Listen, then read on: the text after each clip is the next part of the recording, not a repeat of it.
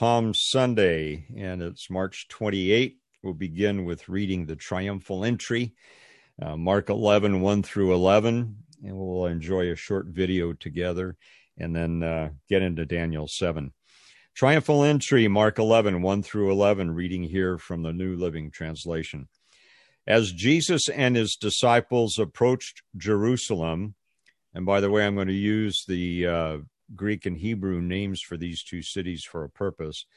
As Jesus and his disciples approached Jerusalem, they came to the towns of Bethphage and Bethania on the Mount of Olives. And Jesus sent two of them on ahead. Go into that village over there, he told them. As soon as you enter it, you will see a young donkey tied there that no one has ever ridden. Untie it and bring it here. If anyone asks, "What are you doing?" just say, "The Lord needs it, and it will return soon."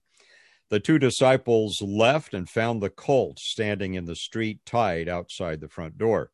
As they were untying it, some bystanders demanded, "What are you doing untying that colt?" And they said what Jesus had told them to say, and they were permitted to take it. Then they brought the colt to Jesus and threw their garments over it, and he sat on it. Now, remember this road, Jesus and his followers had previously been in the Galilee area, and then they came down through Jericho.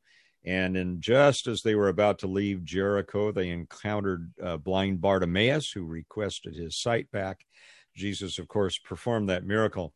And that road from Jericho to Jerusalem was topographically very tough.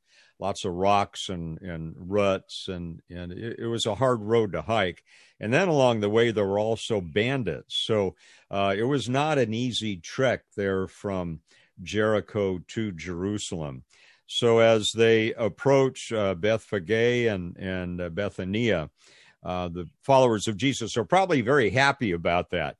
If you remember, Bethany or Bethania is where Mary, Martha, and Lazarus lived, and that is where Jesus sort of made his headquarters when he was in the area of Judea. And if you remember as well, this colt was actually the colt of a mother donkey who was there as well.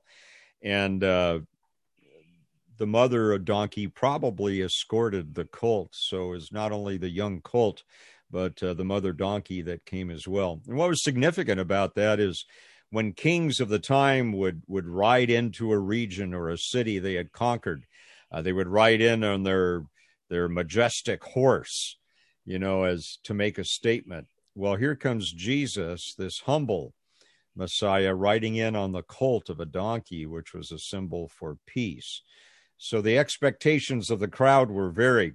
Those who were hoping for a political conqueror to crush Rome were expecting maybe a horse, not this humble Messiah on a donkey or a colt.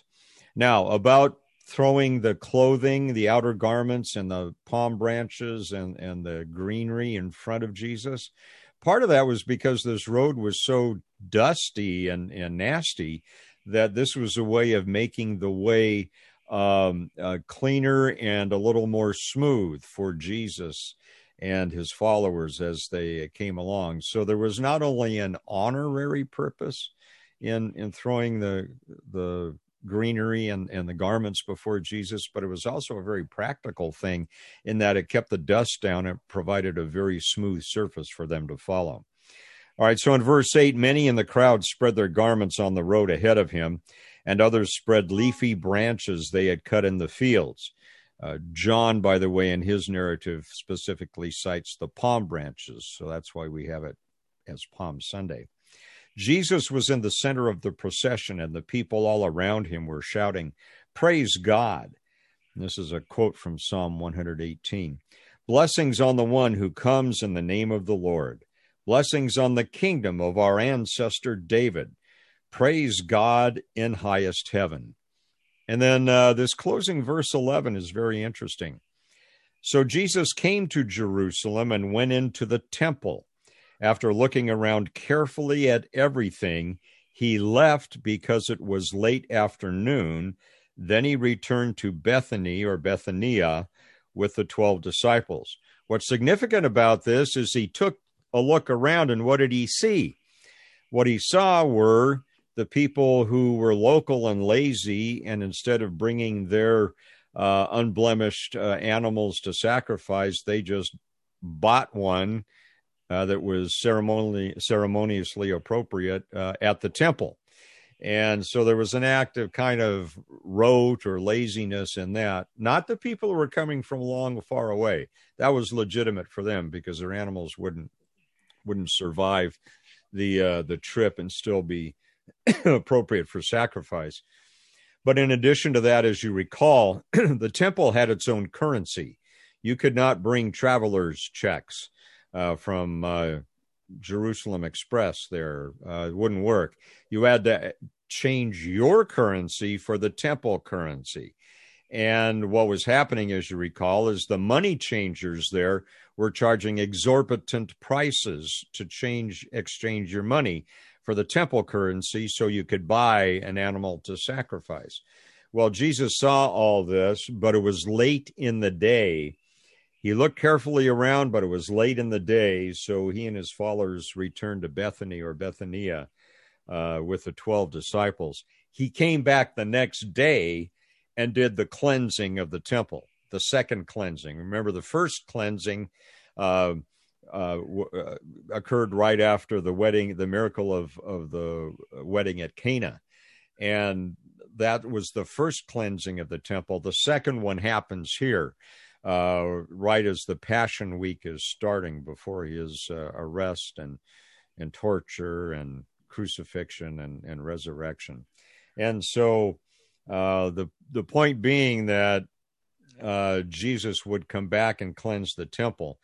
And as something I'd like you to think about as we watch and listen to this next segment is that I'd like you to think about us being there in that crowd. What would we be expecting if we were the average Jewish person? Or what would we be expecting if we were Gentiles, as we are, but we were believers in God or even believers in Jesus Christ, and we're coming as Gentiles to go to the court of the Gentiles to do what we could to participate in the Passover?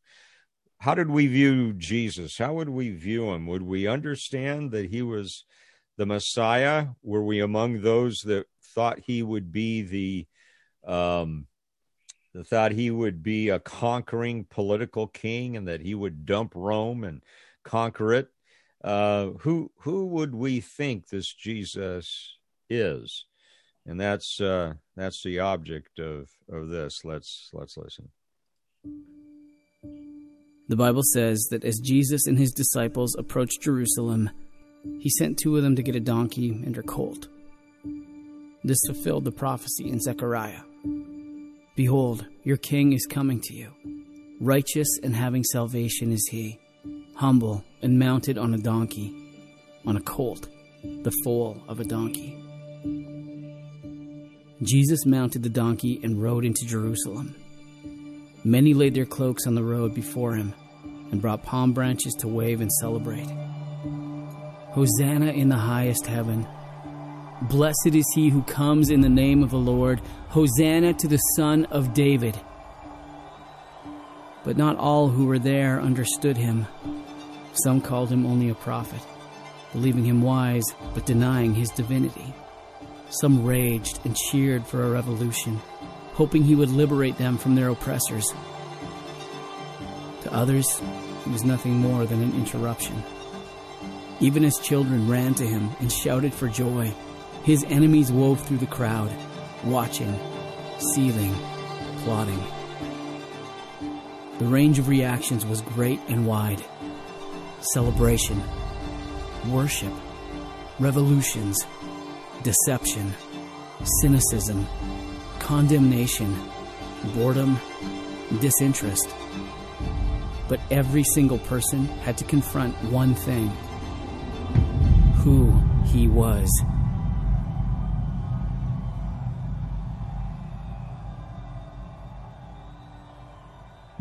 Behold, your king is coming to you. Lord, we thank you that we can look back with 2020 vision and know who you are, and know that you are the King of Kings, the Lord of Lords, in the past, in the present, and in the future, that you will never leave us nor forsake us. But we can understand that there was confusion at the time. Who did people think Jesus was as he entered the city of Jerusalem on that little colt of a donkey, that symbol of peace? Lord, we thank you that we know, that we have the knowledge of that through your word. And as we open Daniel 7 today, as it weaves itself into the tapestry of Revelation, Lord, help us make all the connections in our mind, and we celebrate the future. We celebrate what's going to happen. We celebrate the millennial kingdom and then the new heaven and the new earth. Thank you that we are destined to be part of that forever. And so, Lord, hone us today, make us into the witnesses that you want us to be, the ambassadors for you to a world that needs you so much. We ask these things in Jesus' name. Amen.